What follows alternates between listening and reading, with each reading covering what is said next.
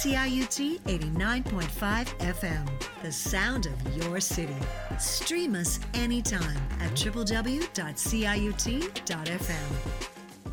The views and opinions expressed on the following program are those of the producers and or the persons appearing on the program and do not necessarily reflect the views and opinions of CIUT FM. Well, welcome to the Radical Reverend Show. And yes, it's still kind of sort of International Women's Month. I mean, it's always International Women's Month. Let's be clear about that. I have two incredible women on the show today. We're not necessarily talking about women's issues, but really in large part, they are women's issues. We're talking about parents and also educators and going back into the school system here in Ontario with a whole new mandate coming down the pike, March 21st after March break. And we're going to talk about the impact of that on children, on parents, and on educational staff as well. So do stay tuned. And by the way, while I have you, listeners, please send your comments and questions, suggestions. I always respond, and I love getting your comments, questions, and suggestions. So keep it coming. Your host here, Sherry DeNovo at CIUT 89.5 FM, the last really independent radio station left in the GTHA. My first guest has been on the show before, and I'm so excited that she's come back on. It's Dr. Kate Dupuis. And she is, as she describes herself, a concerned Toronto parent. She's also a professional psychologist, so particular insight. Thank you very much, Kate, for being on the Radical Reverend Show. Lovely to have you back. Thank you for having me, although I kind of wish we weren't still talking about the same topic months and months after we first chatted. I know. What's 2 years now of the pandemic that's now an endemic, and some things have changed, but not a lot has changed in many ways. You have children in school. What ages? I have an almost 7-year-old who is in grade school, and then a 3-year-old who is enrolled in daycare, but we've been trying to keep him home with us as much as possible, especially with so much uncertainty around access to testing and case numbers and all of that. So 2 little ones, one of them has had 2 vaccines, and the youngest, of course, is still not eligible to be vaccinated. That must be so concerning. My children are grown-ups, but I can only imagine what you must go through sort of saying goodbye to them every day. What are your concerns? We've heard from the government. The government has said, well, let's learn to live with it's endemic. We're going to learn to live with it. And that means masks are coming off. That means we're not going to be reporting cases anymore. We're not going to be keeping track, encouraging people to get vaccines, but that's about it. Reactions to that? Just as a parent, as a person who cares about her community and families, I just find it honestly pretty demoralizing that we're rushing so quickly into getting back to normal. You know, I guess we can question what is normal? What does that actually mean for us in the world? But trying to get back to normal before kids can be protected. And, you know, I understand from the data, the vast majority of children who are infected with COVID most likely will be okay. That does seem to be what we're seeing, but there's a lot of uncertainty around this disease. It's still only a disease that's 2 years old. We just saw data come out this week in Nature about middle-aged and older people having changes to the physical structures of the brain, having changes to their cognitive function, how they're thinking, how quickly they can process information and go back and forth between different pieces of information that they're trying to process. What when I hear these types of things, and I read through that paper, I had a few questions, and I just wonder about this urgency. You know, we heard a number of politicians saying, well, we can't leave masks on forever. And I don't think anyone has ever thought to themselves this would go on forever. I don't think anyone's ever thought this is going to be our life now for the rest of time. I think what a lot of folks in Ontario are thinking is, we did exactly what we were asked to do. We stayed home to stay safe. You know, we waited till there was vaccines available for adults. We started to be more cautious. Why are we not waiting till there are vaccines for children? Pfizer has said in April, they'll share some data, hopefully an update for children under 5. We know that children are going to come back for March break without masks on now. There's going to be, I'm sure, a lot of questions, a lot of concerns in schools. And with what our kids have gone through in the last 2 years, it just really doesn't feel like they're being prioritized. And I guess I'm biased as a parent, but even if I wasn't a parent, I think that a society should be judged on how well they treat their youngest people, because our kids are going to be the future of Ontario. And if we don't take good care of them now, we really don't know what's going to happen going forward. I don't know if you follow Dr. Eric Fagel-Ding on Twitter, but some of the stats coming out of the UK show that children are the most likely, because of lesser rates of vaccination, I'm sure, but are the most likely now in the UK to end up in hospital. That's very concerning. And in Denmark, of course, hospitalizations across the board are going up since they lifted mandates. So there's that. And then the reporting aspect of this, which really makes me a little crazy. So schools are reporting cases of lice, but they're not reporting cases of COVID. That just strikes me as bizarre. And the other thing I want you to comment on is the fact that private schools are still masking after March 21st, most of them, including Stephen Lecce's old private school that he went to. What do you think of all that? That's a lot. I think the pandemic, probably more so than ever before, has really showed the inequity in our educational system, and the fact that there are some kids who are able to do things, some kids who aren't. We saw this back in the fall when there was news reporting around free rapid tests being given to kids in private schools, but kids in public schools are being, weren't able to access these same tests. These are tests that had been paid for by Ontario taxpayers and had been sourced for us through the federal government. And, the correct decision, in my mind at least, would have been to say, oops, you're right. Oh, wow. Isn't that great that those kids are getting access to this mitigation measure? Let's expand it to everybody. What a great way. Rapid tests can help to pick up on asymptomatic cases, can be used systematically within a school system and as a surveillance tool. But instead, the government said, no, let's shut that down. And as we've seen now, obviously with tens of millions of rapid tests flooding our country, rapid tests are a key tool. Myself and so many others in the province have been banging that drum since last summer, and finally we're being listened to. Kudos to schools who are choosing, if they are able, to keep masks for their kids and their educators. Absolutely. Why not? Protect kids, protect educators. There's a large study coming out of the US this week as well that showed, a dramatic decrease in spread of COVID in schools that were using masks. I find it strange that we're dropping so many things simultaneously. As you said, we don't really have access to testing. And I've heard, the government say we don't need to focus so much on cases. We really need to focus on hospitalization. But the thing with cases, of course, is that when you have a sick kid and that child is at home with you, regardless of whether or not the rule says you have to self-isolate if you're, for example, a triple vax nurse, if your kid is sick, you still have to take care of your kid. And so, over 101,000 children in Ontario have tested positive for COVID-19. And even if many of them, like a lot of our friends' kids have had COVID, it wasn't as severe as one, feared. Kids got over it in a few days, we're feeling better. It's still scary. It's still, I've had to take my child to sick kids with a very high fever. It's scary as a parent to have a sick child in your home.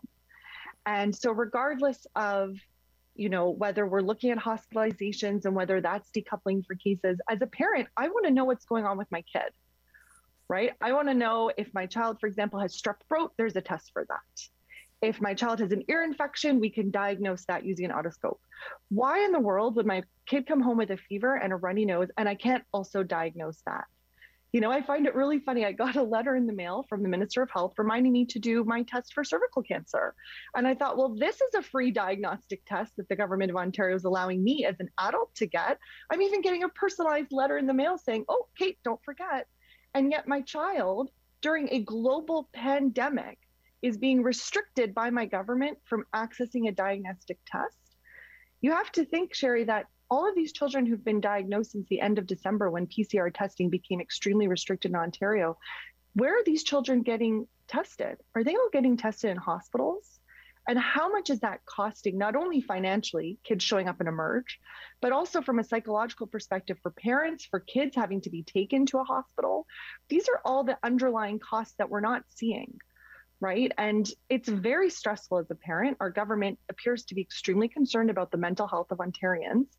I would suspect that parents' mental health would be a lot better if we could quickly and easily do a take-home PCR test, drop it off at the hospital, and find out whether or not our kid has COVID.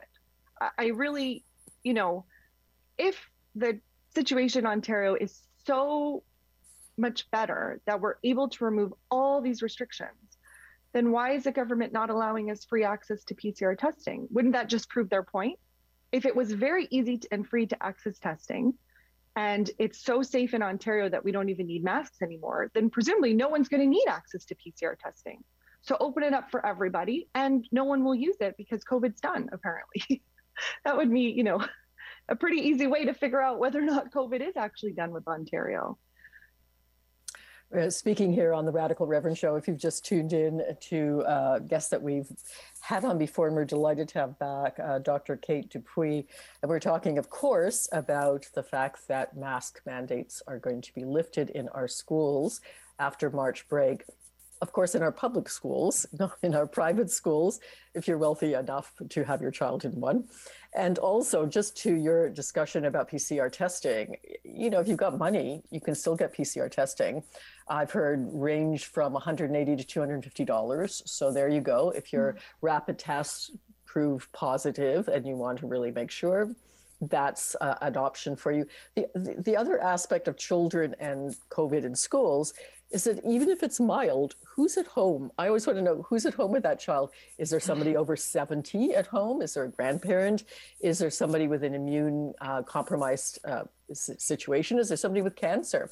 Who's at home that child, it might be mild in the child, but won't be mild for that person. And we've, just so out there also, the other thing that's shifted now is the way that we're declaring COVID deaths. So if you die of COVID and it's only COVID, it's a COVID death. But if it's a comorbidity and it's COVID plus something, COVID falls off the record. So again, even our death statistics are going to be not as accurate as one would hope that they would be. So you also have a child in childcare. I just have to touch on this. It's not a COVID question, but the government, might be the end of the line in terms of negotiating a deal with the federal government for $10 a day childcare by the end of March. So we've got, just a couple of weeks left of this, and we're the only province in Canada that has not negotiated a deal for $10 a day childcare. And I'm old, and I've been fighting as a feminist for that for decades. We've been asking for affordable childcare. They've had it in Quebec, but not here. You're a parent, you're a working parent. Reaction to that? So I grew up in Quebec, and so many of my friends are in Quebec, and it's always so funny, or I guess pretty sad, when we talk about childcare costs, because I'm paying $80 a day, and at the upper limit, I have maybe friends who are paying $20 a day, for example. So, and I actually think it is a COVID issue, because many parents have not been able to send their children to school 5 days a week, 4 weeks a month because of COVID. The restrictions are a little bit less now, but it used to be if there was COVID in the household, you're isolating for 10 days. That's a long time to be out of daycare. I pay $80 a day for daycare. If I'm out of daycare for even a week and a half, that's hundreds and hundreds of dollars. It is strange to me that the other premiers and ministers of education across the country have somehow been able to make a deal with the federal government, yet our government says, well, we're looking out for Ontarians, we want to get a good deal. If everyone else has been able to do it, why is it dragging on for so long? As you do say, we stand to lose out potentially on $1 billion only 18 days from today. My suspicion, of course, is like with many things leading up to June 2nd, that there may be a last minute miracle pulled, wow, we were able to sign it. And my hope, and it was funny, we met another family on the playground this morning. We're talking about the same thing. They also have 2 children in childcare. And we were talking about, at that point, will we get reimbursed? There has been some talk of going back to January 1st, maybe you'll get backdated checks or something like that. if the money's there and it's able to do that, why are Ontario families not getting that now? I'm sure for folks, especially individuals who don't necessarily have ample paid sick days, because of course that's another thing that our provincial government is really dragging their feet on, is providing appropriate number of paid sick days. If you don't have enough sick days, what are you going to do with a child who is sick? Will you be able to keep them home? Or as we heard stories, even prior to COVID, will you give them some Tylenol in the morning and bring them over to daycare and hope that they're okay for the day? And for some folks, you cannot take that day off or you will lose your job. And then there could be a cascading ripple effect of all the other negative repercussions. If we had better social supports in place, if we had subsidized childcare, if we had paid sick days, all of this together wraps around families, but in particular, as you're saying, wraps around women. We know during COVID, there's been this she-cession, right? It's kind of a strange term, but the idea is it's the women, it's the mothers, it's the grandmothers who've been the ones taking time off, staying home, withdrawing entirely from the workforce. And we know from the research that one of the ways to get women back into the workforce is to provide affordable daycare. If we at one point, we were paying more for daycare, far more for daycare than we do for our home. And I love my job. I'm lucky enough to have a partner who also loves their job. Our job was able to support paying for both daycare and a mortgage. But at a certain point, you think to yourself, I'm basically just going to work to pay for my child to be in care. And I love my job and it's really important for me to be in the workforce. But this doesn't seem very reasonable. And I do know women within our friends group who have withdrawn from the workforce when their children were little because it's just not worth it from a financial perspective.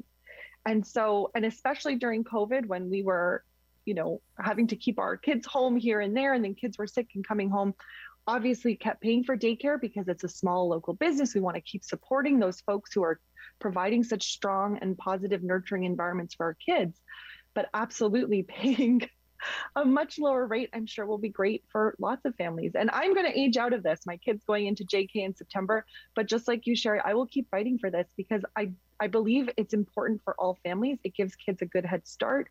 It helps families. And in particular, it does help women return to the workforce. I mean, it's a prime feminist issue. It has been since the second wave of feminism in the 70s. This was one of the major asks, along with equal pay. Speaking here to Dr. Kate Dupuis, parent and a psychologist. And as you were talking about, and this is during Women's Month, and just shortly after International Women's Day, it's not only, women parents, it's also women nurses for the most part, and then women educators in the elementary panel for the most part. So all of these jobs that need childcare and also are dealing with little children in the childcare centers as well, these are mainly populated by women. So this is a hugely, feminist issue. But you're right, there is that tie-in with COVID too. I mean, it's also a health issue. I want to talk to you because you're a psychologist about health, because I remember we were together in a demonstration before the beginning of the school year, if you remember, along with Dr. Nili Kaplan-Murth, who's coming on the show next week. And, we were demanding safe schools. That was the demand, that our children are going back and that they need to go back into safe places. And that at that point meant contact tracing, vaccination, masks, ventilation, all of those good things. But the pushback from some, not from all of the medical community, but from some in the medical community was children need to go back for their mental health. You are a psychologist, you deal in mental health. Just some comments about the mental health aspect of safe schools versus unsafe schools and the risk there. What's worth the risk? I should state that it is outside of my scope of competence to talk about children and the mental health of children. I'm specifically working with an older population and an adult population, but as a parent, I can speak to this. When we were pushing so hard in the summer to ensure that schools were safe, and I'm talking summer 2021, but I could also be talking about summer 2020, because many of the things that we were fighting for this past summer, we were also asking for 2 years ago. And these are not things, so I'm a psychologist, I'm also a researcher. These are not things that we had plucked out of thin air. These were things that we were asking for the government to do that were evidence-based. So for example, Sick Kids in the summer of 2020 had recommended that Ontario should return to the classroom in class sizes of no more than 15 children. Minister of Education Stephen Lecce in June 2020 had stood up on camera and said we should have class sizes no more than 15 children. We were told that wasn't going to happen. The school board, that is the largest school board in the country, the Toronto District School Board, came up with a plan to shift staffing around, because of course you think, well, 15 kids in a class, it's impossible. There's not enough teachers, there's not enough rooms. The largest school board in the country said, actually, we came up with a brilliant plan. We reduced some prep time. We don't really need a lot of new educators. Teachers, I'm the daughter of two teachers. I am an educator myself, so I might be a little bit biased, but teachers are so resilient. They are so innovative. They are so creative. They are excellent problem solvers. TDSB said, we can move things around and ensure that kids will have a slightly shortened day, but they will be in small class sizes. The government said no. The government said no to rapid tests for public schools. At least we had masks. At least we had PCR testing, as you're saying. HEPA units, maybe they're coming in. N95s only started coming in Jan 2022. We never got the highest quality masks for our children, never. Children were still just being given cloth masks, which again, the research suggests is not as strong from a protective standpoint as, an N95 level mask. The thing with saying you care about the mental health of people, but then not providing evidence-based supports to ensure that if the argument is mental health for children is better when children are in school, then you should invest every single last penny, we don't have pennies anymore, any single last nickel you have into making sure kids are going to stay in school and schools are going to be safe. This time last year, when the government moved March break to April, when kids were supposed to come back in April, there was roughly 4,000 cases a day. Today, judging by our Chief Medical Officer of Health math, where he says there's probably 10 times more cases in Ontario, there's roughly 16,000 cases in our province right now.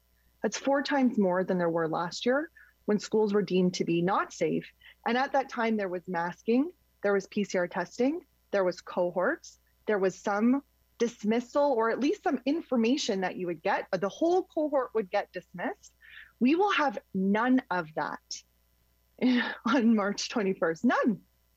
People may still have masks. That's true. There will be no screening at the gate like there has been for the past year and a half. Children across Ontario will not have access to PCR testing. Cohorts will be removed. Assemblies can be brought together again. If you look at the research and you say, these are the things that can help keep kids in school, and we believe that schools are important for mental health, I don't understand why the line isn't then being drawn to say, if schools are so important for mental health, let's make sure we can keep schools open. It hasn't worked before. We lost out on the most in-person learning of any province in Canada. I don't know why we aren't investing everything we can and making sure we keep on as many mitigating, safety features as we possibly can. I completely understand kids cannot wear masks for the rest of their lives. I don't think anyone's asking for that. A few weeks after March break, which is what the Children's Coalition asked for, many children's hospitals across Ontario said, let's just wait a few weeks. Let's come back after March break. Let's keep those masks on, keep a lot of those safety features. Let's just wait and see. Let's just try and gather data. Let's use data and science to guide our decisions. We're not saying keep them on till 2030. We're saying 2 weeks. And yet our government wasn't considering to do that. So as a parent, it's extremely frustrating, to be honest. Talking here on the Radical Reverend Show, if you're just tuning in, to Dr. Kate Dupuis, concerned parent primarily, but also psychologist. And we're talking about the lifting of the mandates and kids going back to school after March break and what that's going to look like. It's quite shocking, really, considering that the Financial Accountability Officer just came out and said they had an extra $5.5 billion from the federal government to do exactly that, to provide more safety in places like schools, and they did not use it for that. So that's where we're at right now with our schools. And I always think with the mental health aspect, I mean, having a really sick child in a household, or having a parent or a grandparent who gets sick enough to be hospitalized, That's hard on your mental health too. I mean, that doesn't help. So being really ill physically is not going to help your mental health. But absolutely, I mean, children should be in school. And we know that online learning, especially for little kids, isn't great, but if it's happening at all. But I mean, and teachers hate it, and with good reason. So but we could have had safe schools. And the example is, of course, private schools have been doing those things. So if there's money there's a way, right? Yeah. I mean, some of the private schools have vaccine mandates. We just heard over the weekend that at least one private school may be keeping their masks. A lot of schools have had rapid testing surveillance programs. And honestly, good for them. They are following the science. Their administrators and their educators, they don't want to get sick, just as you said. Kids bring things home. We knew this before COVID. I'm not sure why it's like a surprise that sick kids could make sick parents sick grandparents. And this was really my concern back in the summer of 2020 when we were starting to talk about kids coming home sick. And, the data then were still suggesting, most kids are going to recuperate from COVID. They won't necessarily have the negative, although we don't know about long COVID, do we, in kids yet? But my concern was really about the adults. And at that time, of course, there wasn't the vaccination push that we now have. But, as you mentioned earlier, so many parents, if you look at large sectors of education, healthcare, and long-term care, statistically speaking, the majority of the workforce in many of these professions is female. And we know that it tends to be that if there is a sick child in the house, it is the mother who stays home. So once again, you're withdrawing that person from the workforce, or that person potentially is going back to work ill. So that can't be good for anybody. We've heard just horrifying statistics out of the US of the number of children who've been orphaned or lost a parent. And as you say, that mental health burden of knowing, even myself as an adult, I'm very cautious because I don't want to get anybody else sick. I don't want to bring it. I don't want to bring it home and potentially bring it to my own parents. I don't want to have that on my conscience. Again, this is, as a parent, I can speak to this piece, but schools aren't always the safest space for children as well.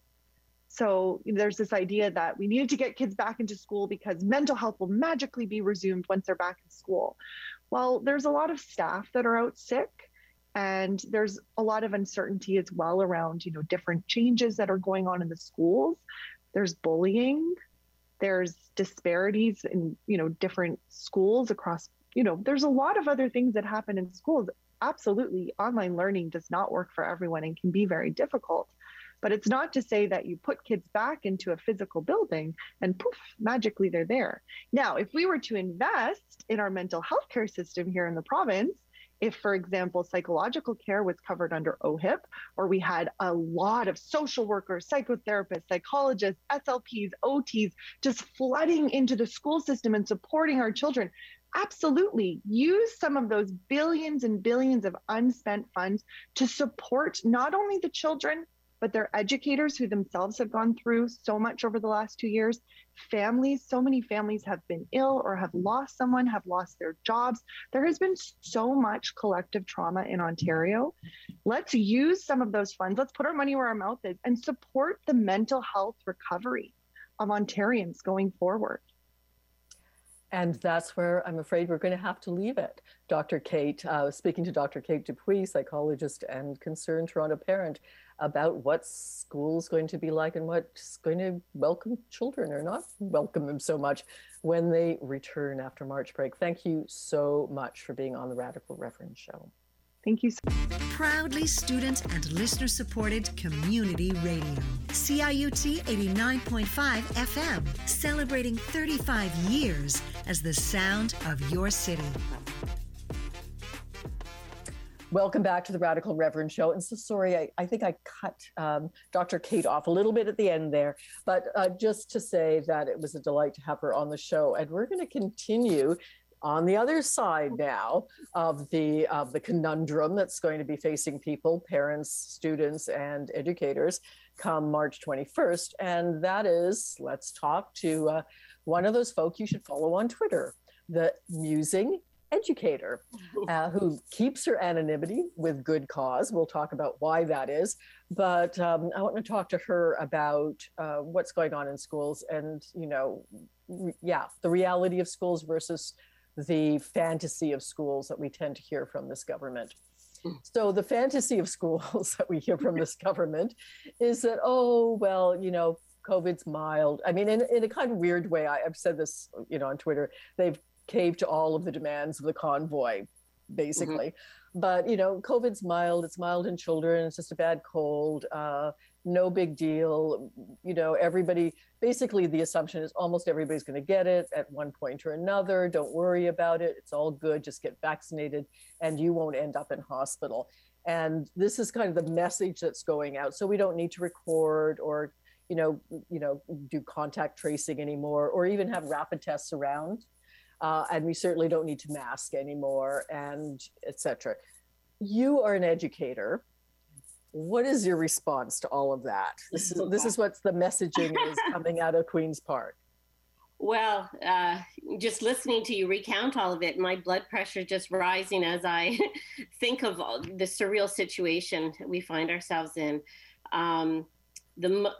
Just to kind of backtrack a bit, when they ceased testing and, kind of reduced some of the precautions we had in the schools, just as Omicron was taking off, it was the worst possible scenario because unbeknownst to the public, really, is the fact that cases in schools have been, there have been huge numbers. So it's literally ripping through. And it's been ripping through a ton of schools. Prior to Christmas, in my own school, for instance, had there been one or two cases, they would have been tested. There was contact tracing. There was a long period of quarantine, and you would have read about it in the local newspaper. Since our return in mid-January, of the quick cases that I'm aware of, there's been well over 100. Now, we didn't hit more than a couple of cases prior to that. And this isn't, we are not an anomaly. This is going on in multiple schools. And I'm sure if you were to talk to to a number of people, they've known more people in the last 3 to 4 weeks who've been sick with COVID than in the, 2 years prior. So to be in a school where there's this, narrative being put out to the public that, it's mild, there are very few cases, and we have no way of really getting the truth out there. It's maddening. We're professionals, everyone's been rising to the occasion, but our staff has been decimated at times with illness. There have been classes where half the class has been sick at one time. I actually, just returned to work last week after having a bout of COVID that I caught at work. So it's very real. The risk is very real. And to get to this point where here we are about to start the March break. And, a few days before Ford came out and made his big announcement, Dr. Moore had, at least given us the assurance we'd wait till the end of March. So, we're doing the math in our head. We all know a lot of people are traveling over the break. So I thought, maybe they will reassess and they will see it's not the right time to remove masks. And then Ford drops his bombshell. It's unbelievable. It's unconscionable. And it's not even just the mask issue. Every single possible precaution is being removed all at once in the schools. And so knowing what I know, knowing what I've seen and experienced, and then knowing what I'm going back to with in my school with the BA2, I mean, we're getting all kinds of reports now of it ripping across Europe. Obviously, there's another wave headed this way. It's hard to envision what it's going to be like when we go back. It's not going to be pleasant, that's for sure. It's going to be very stressful. Speaking to a guest we've had on the show before, the Musing Educator, as she's known on Twitter, about the situation in schools. You mentioned the new variant. We know hospitalizations for children is way up in the UK. Denmark, that have lifted the mandate a while back, their hospitalizations are way up as well. And that our caseloads in schools are probably about 4 times. I mean, even Dr. Moore has admitted that, because we do so little testing now, that the cases are probably, between 10 and 20,000 a day across Ontario. So this is staggering. This is literally staggering. And we also know, and I was talking to Dr. Kate in the first half of the show about this, that there are parents who have to work. They can't go without losing a day's pay. They need to pay the, rent and food. And so they're going to be sending children to school, with some Tylenol if you have runny noses and some of the symptoms, and they may not have a rapid test. So what does it look like from your end? You're in the school, the child is coming through the doors, they've got some symptoms. What is there any protocol? What protocol happens there? Well, parents are, expected to follow this protocol, this checklist and whatnot. There's no follow-up. There's no one checking to see that someone's clicked off on a computer. That's not happening. And I would say, the vast majority of parents, I think, are trying to do their best. They're trying to be very responsible and keep their children home when they're sick. And many of them have informed the school when they have their child's tested positive on a rapid test. But some of our biggest classroom outbreaks were because parents actually knowingly sent their child to school sick. And because our masks come off at lunch twice a day in very, very crowded rooms that are poorly ventilated, those are the classes that got hit with, a whole half a class out. And so there is no real, there's no policing of this. And when we go back, basically, there's no protocols that anyone has to sign off on. You don't even have to, volunteers can come in. There's no one's going to ask about vaccination. So there's no requirement for that. Masking optional, the whole kit and caboodle that we had in terms of, having some kind of set of precautions will be gone, completely gone when we go back.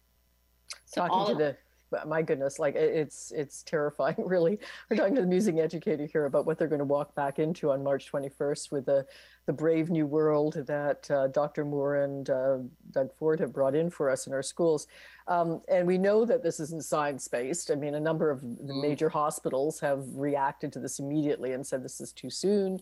You're dropping precautions too quickly. Masks save lives, et cetera, et cetera. And I know that I'm not alone in this, but we've been kind of banging the drum on Twitter to get Lecce and the premier to start visiting schools and having lunch after the 21st, like go to the lunchroom, sit and have lunch with a gym full of little kids, with, runny noses and no masks. Like, put your money where your mouth is, and put your mouth where your money is. So I would love to see that. I mean, I'm sure you would too. Honestly, I'd give up a day's pay to see it. I just, you'd have to come in for the whole day. No more virtual meetings, and you're safe in your little office. Come on in. So you've had COVID. COVID is ripping through our schools, and clearly this is kind of the plan. I mean, they're not saying herd immunity because they know that they'll immediately get pushed back, because herd immunity means increased deaths for those who are immune compromised or have issues, or the elderly, or even little children, right, that aren't vaccinated. So they know that, so they don't say those words, but that's truly the plan that's happening here. So I guess what I want to ask you is, so what's wrong with that? Everybody gets COVID, all little kids, it's sort of like getting a cold. And, I mean, what is your reaction to that general thinking? Well, first of all, it's criminal in my mind. This would be, if we had enough time, there should be human rights cases being launched here. We are putting everyone who might have, any kind of disability or immune system, disease, autoimmune, all kinds of people who would be put at risk. Seniors. I mean, what is the message? We're a selfish society that we can't put a mask on to help minimize the spread. And what about long COVID? The studies are coming out. All kinds of doctors are posting that. That terrifies me. I mean, we're hearing about increased risk for heart attack for months after you've recovered from a mild case. So we don't even know what the impact's going to be on children, on adults, on all of us down the road. And I think the politicians, they're hedging their bets. Well, you know what? By the time science figures that out, they won't be able to kind of connect the dots to us, because science takes a while. So they're hedging their bets here, but they've Ford's made a grave miscalculation by doing this, because this is going to backfire massively, and it's going to happen before June 2nd. So he has whoever's advising him has made a really bad move. Well, certainly the election looms, and I'm sure that's part of why he's doing what he's doing. But you're right about long COVID, and I mean the studies that are now coming out about the impact on brains, and one that I saw coming out of the States, Dr. Eric Fagel-Ding, who I follow from the States, he's saying that 1/3 of children are exhibiting signs of long COVID that have had COVID. So, I mean, this could affect an entire generation, which is shocking. Let's talk about what to do about it, like the reaction. And I want to really give a shout out here to the Hamilton School Board, who's really stood up and said, no. They just said, no, we are not going to risk our staff and our students. We are going to continue the mask mandate. This is a brave stand, but they seem to be alone out there. What about the other school boards? Some of the biggest, like Toronto District School Board, Toronto Catholic District, these school boards are just towing the line. I mean, they're writing letters, but that's not action, right? They need to do that altogether. But where's the fear coming from? Like you're anonymous on Twitter for a reason, because there has been backlash and there have been recriminations. What do educators look at, and trustees possibly too, when they stand up to Ford or Lecce? Well, I think I read, and it may have been on Twitter, someone posting this concern about if the board stands up and pushes back, there'll be, some kind of provincial takeover, and, the board will kind of take over. Well, you know what? If every single board did the right thing together, that's absolutely impossible. It couldn't happen. I mean, this is becoming, here Ford, says his party is the yes party, and we're against mandates. Well, he's acting like a dictator. This is outrageous. When he wants the boards to do his dirty work, and he in earlier parts of the pandemic, well, we'll leave this, whatever X decision up to the board. But now to come out and say, no, you can't disobey. You can't put in place something that may prevent harm. I mean, my goodness, there could be one child in the school that is allergic to peanuts. We don't bring anything into that entire building that may contain nuts, and rightly so. If something happened to that poor child. So how is this different? We are actually protecting each other by wearing a mask. I don't get what the big deal is. And the kids don't get what the big deal is. I'll tell you that. You know what? If anyone could see inside of a school, honestly, the kids go about their day. They could have just said, you know what, teachers, let them go back to, put your desks in group and do all the kind of the great way of teaching that you used to do pre-COVID, but we'll just keep our masks on to keep each other safer. Kids would be thrilled with that. So they've made this mask issue has nothing to do with what's best for children. Protecting them from a potential brain degenerative disease, I don't know. I don't see what the harm. So wearing masks a little longer.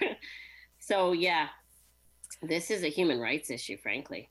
Talking to the Musing Educator, so named and aptly so on Twitter, about what it's like in our schools. I know that some students are organizing a walkout on the 21st. They've broadcast that across Twitter. So that's happening. But let's talk within the school itself. Like trustees, I mean, I don't get it either, because trustees are electable. And we know that the Conservatives have been trying to get rid of trustees forever. I mean, since Mike Harrison, they docked their salaries dramatically. So I don't think taking over the trustees' function is related to COVID at all. This is something Conservatives have always wanted to do. So that's why it's always kind of mind-boggling why, this would be a fear for trustees. I mean, it's always been part of their mandate. But inside the school itself, you've got admin, you've got teachers, and there was that case of that one teacher who said, I'm not teaching, it's unsafe. And she called the labor board and they checked it out. And of course, basically said, yes, it's probably not safe, but you still have to go to work.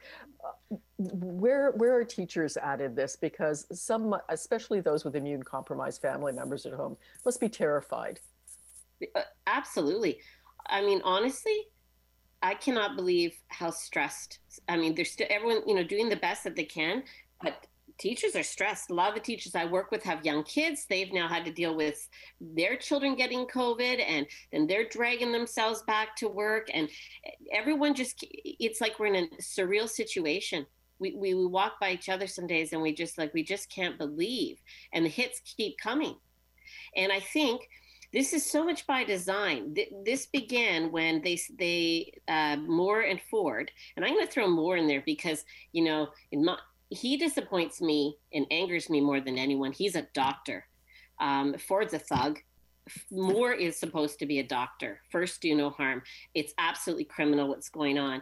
And as soon as they they stopped the PCR testing and they prevented schools from sharing data in the public, this set the stage for what's about to happen. Because I firmly believe if the parents knew what the numbers were like in their own schools, if they knew the truth, they would be up in arms like nothing else. I believe there'd be such a massive pushback that Ford couldn't do what he's doing. He's doing this to hang on to his 10% right-wing anti-masker, part of his base. But if the truth were out there, this would not be happening.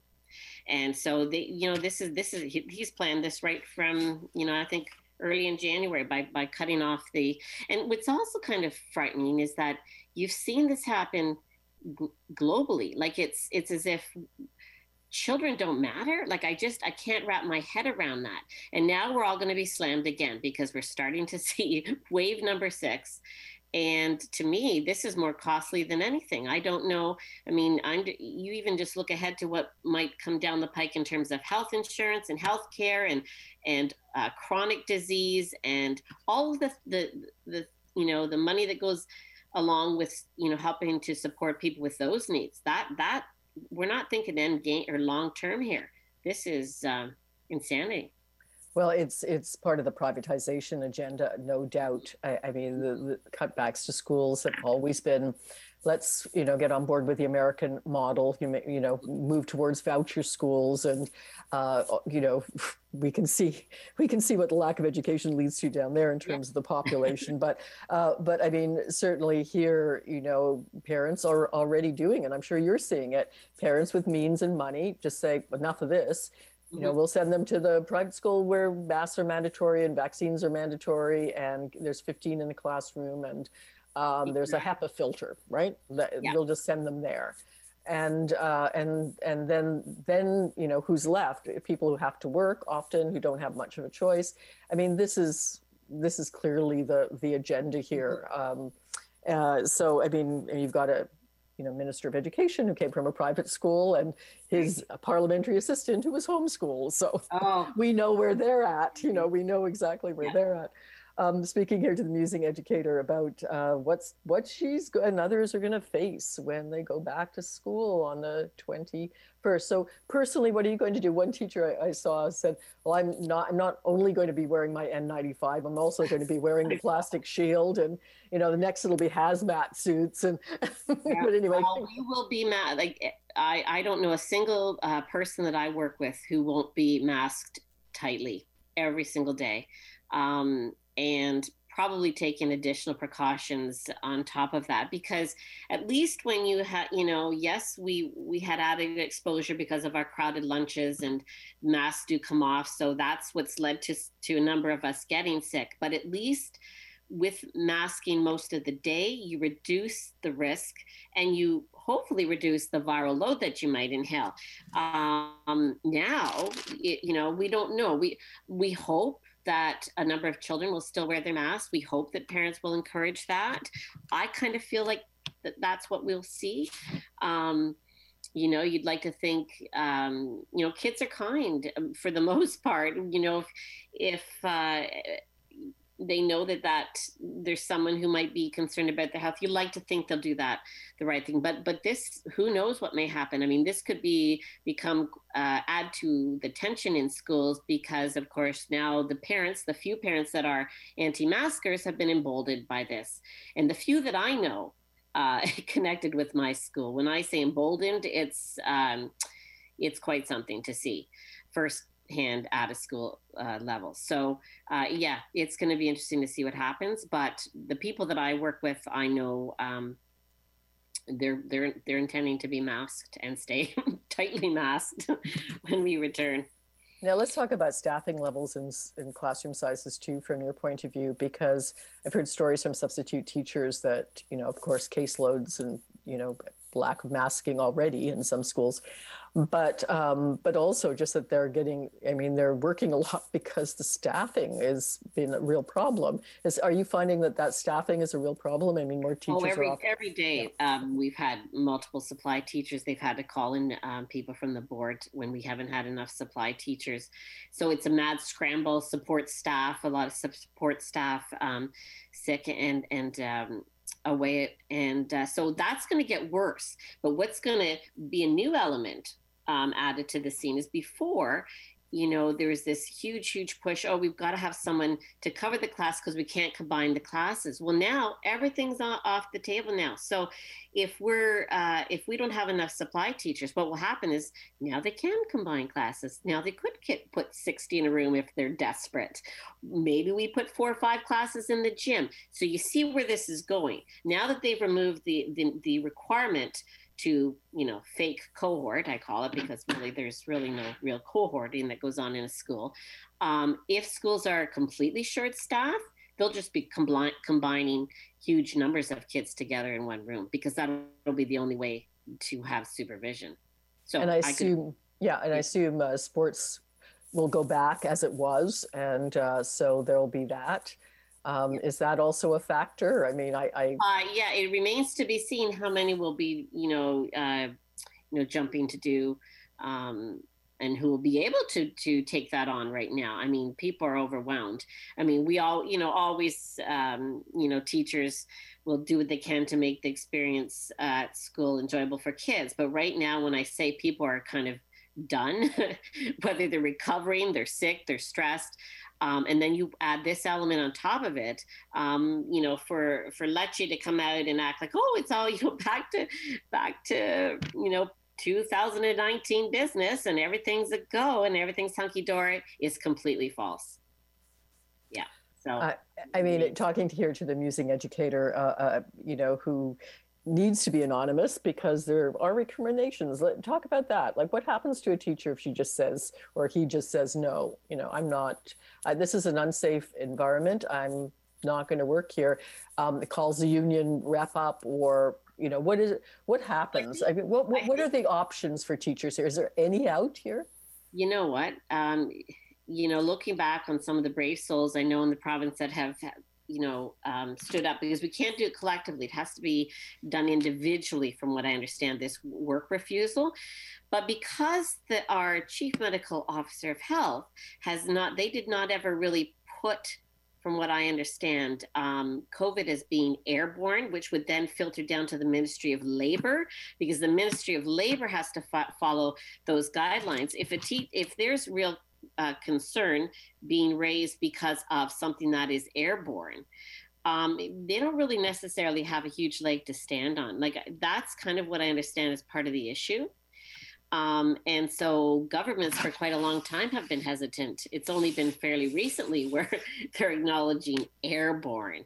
But to have that written in legislation, I think has been part of the problem. So I think that's what has made work refusals a challenge.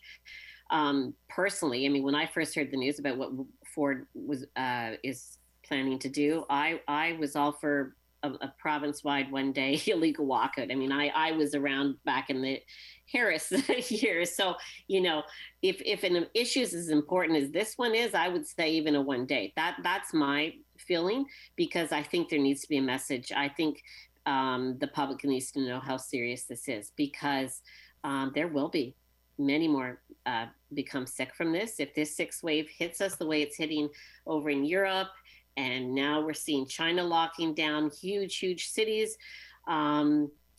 this is the sixth time. Why would Ford think we'd escape this? It's unconscionable. And so it's ultimately this is about money. You need to keep people at work, and you need to keep keep those who are making money. That's what it's about. I was talking here to the Musing Educator on this show, and it's taking place, by the way, in international, just after International Women's Day, and also, of course, this is the month for women, really. And I, was speaking to Dr. Kate about this and saying this is really, primarily a woman's issue. I mean, most women parents still falling to the parent. Most childcare workers are women. Most elementary school teachers anyway are women. You've got lots of women in the educational system, and then you've got, when everybody gets sick, you got lots of women nurses, right? Right. Look after them. Exactly. So this is truly a woman's issue in many, many ways. And so, I mean, I wish you well. Where are the signs of let's leave this show on some kind of positive note, Musing Educator, and I agree with you. I don't know why the unions haven't. I mean, people are risking their lives. If there was ever a necessity, not just in education, but in other fields as well, for a one day, show them, what workers can do, strike. It's been during COVID, but doesn't seem to be in the cards. So what keeps you going at the end of the day? You're going to walk into this dangerous workplace. You're going to be masked, but not always. And you're going to deal with children who are, many of them, not masked. And you're going to deal with large classes probably, and probably not good ventilation. What keeps you going? It is the kids, really. At the end of the day, when you walk into that building, something just kind of clicks off in you, and then you're just like anyone would in a caregiving job or a whatever, where you're working with people, human beings, little human beings who rely on us. And so, we will always rise to the occasion. But at the same time, we shouldn't be prevented to get the truth out. I would be able to process this a whole lot better if this government wasn't hiding the truth, so that people had the knowledge that the facts that exist right now, that we could believe we were in a society where we're taking care of each other, where we're doing right by the kids, and doing the minimal, at least, to keep each other as safe as possible during this difficult time. So at the end of the day, you still go in there, you love the kids, and you want to do what's best for them, and you do it, no matter what. And then when you come home, you think about all of it. It's just surreal. My hope is, I'm so happy to see there's so many doctors speaking out, because no one really listens to teachers. I hate to say it, but our voices don't seem to matter. I just wish parents would see what's happening. I wish there would be some press conferences with doctors together, even with union leaders, but more so doctors. And I would like, every parent that's able to ring the phone off their MPP's wall, because at the end of the day, if the MPPs know that there are enough constituents that are absolutely horrified by what's going on, then maybe Ford will listen and change his mind and do the right thing. So thank you. Been a real delight, as always, speaking to the Musing Educator here about what happens after March break in our schools. Take care out there in listener land. Be safe. Until next time on the Radical Reverend Show. Moving? Store your belongings safely with Access Storage. Students save 50% off first 4 weeks, no admin fee, and receive a free lock. Plus, enter for your chance to win a laptop. Details at accessstorage.ca. From the backyard hobbyist to the all-out welding and machine shop, Metal Supermarkets has what you need, when you want it, how you want it. All cut to your specifications. No order is too big or too small. Pick up in-store or have it delivered right to your home, shop, or job site. Metal Supermarkets has you covered no matter what the project. With over 8,000 products, Metal Supermarkets is your convenience store for metal. 8 convenient GTA locations to help you get the job done. Call us at 289-562-0264 or find us on the web at metalsupermarkets.com.